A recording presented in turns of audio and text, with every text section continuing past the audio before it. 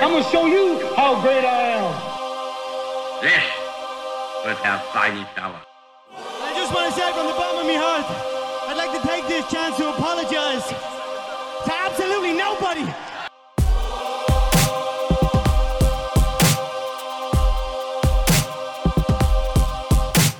Hello and welcome to How to Take Over the World. This is Ben Wilson, and this week is a mini episode as I'm working on full-length episodes for Catherine the Great and Alexander the Great. But I wanted to share a quick thought, give you a mini episode between now and then.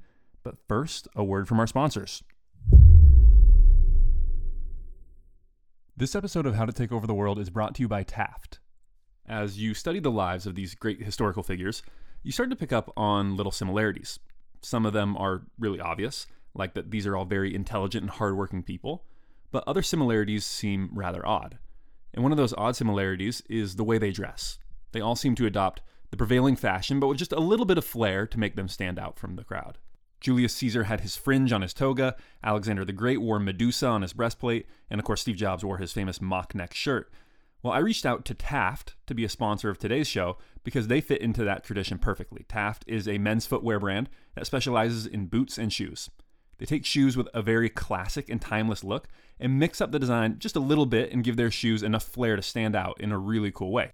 All their boots and shoes are handcrafted in Europe. They're incredibly well made. They're super comfortable. They last forever and you'll look great. I wear my Taft boots all the time and they look and feel incredible.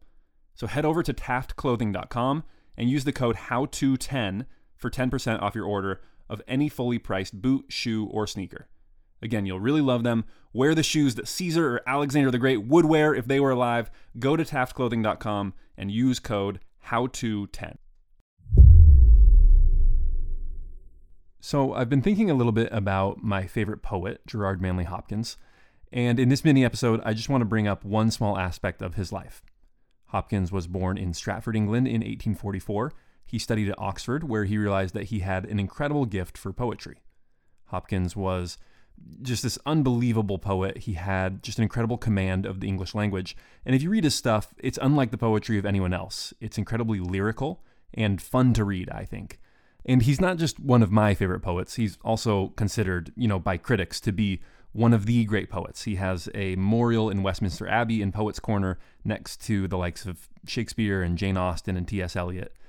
And if you read Hopkins' poetry, you would think that he only created masterpieces. Because truly, almost every single one of his poems is a true masterpiece. And that's because one simple reason, and that's that he burned all the rest of it. He was bipolar, and he would have these just terrible depressive episodes. This depression was probably exacerbated by the fact that he was a gay man during a time when that was not tolerated in English society. And in one of those depressive episodes, he burned all of his poetry, all the poetry that he ever wrote. He burned all of it. And the only reason that we're able to read anything is that he had sent some of his very best stuff to some of his friends who were poets, and they could tell that it was great, and they published it after his death. But we don't have, who knows? We don't know how much he wrote, but in all likelihood, we don't have 80 to 90% of the poetry that he ever wrote. Now, if you're an aspiring poet, think of the impression that this gives you. If you don't know his backstory, you start reading this guy's stuff and you think, my goodness, this guy is a genius. He only wrote 10 out of 10 amazing, life-changing poems. And I know that I have written some stuff. It's not this good. I clearly don't have the talent this guy has, and I can never approach it. You might be tempted to feel that way. You don't get to see all the mediocre and bad poetry that he wrote because it's lost to history.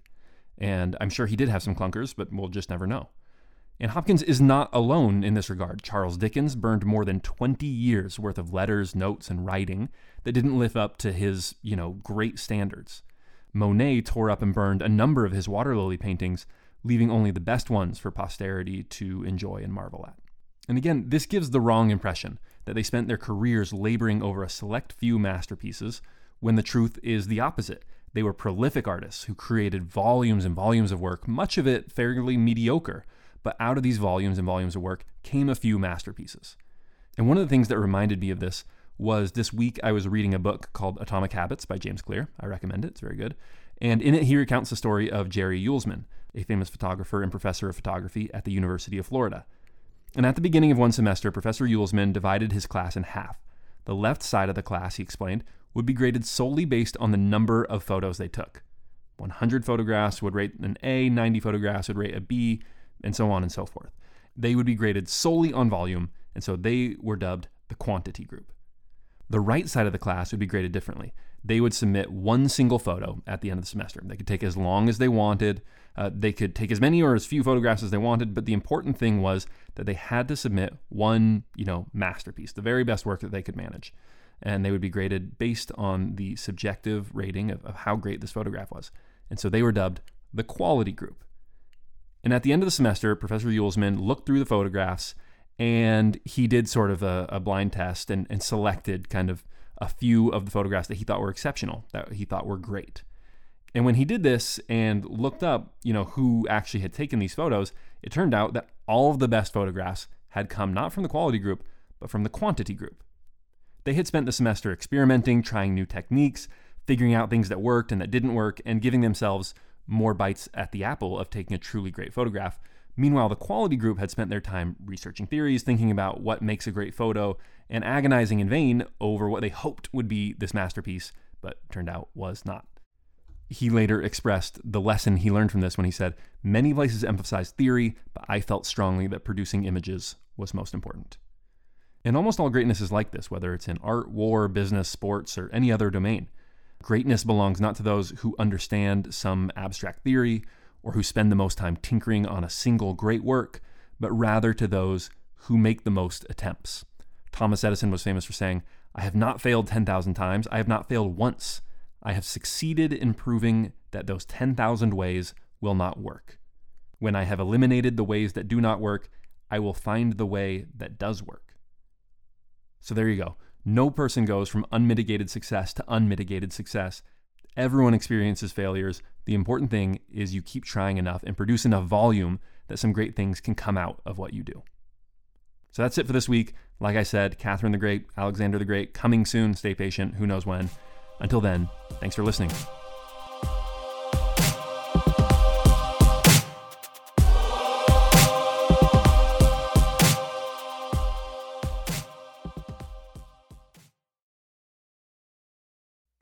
In the 1970s, John Todd burst onto the evangelical scene with a shocking tale. He claimed to be a former witch, involved in a then unheard-of secret organization called the Illuminati, and urged Christians to prepare for a violent world takeover. First of all, the number one weapon in everybody's home should be a 12-gauge pump shotgun. Hear the amazing story of one of the originators of the modern-day conspiracy theory. From Magnificent Noise and Sony Music Entertainment, this is Cover Up, the Conspiracy Tapes.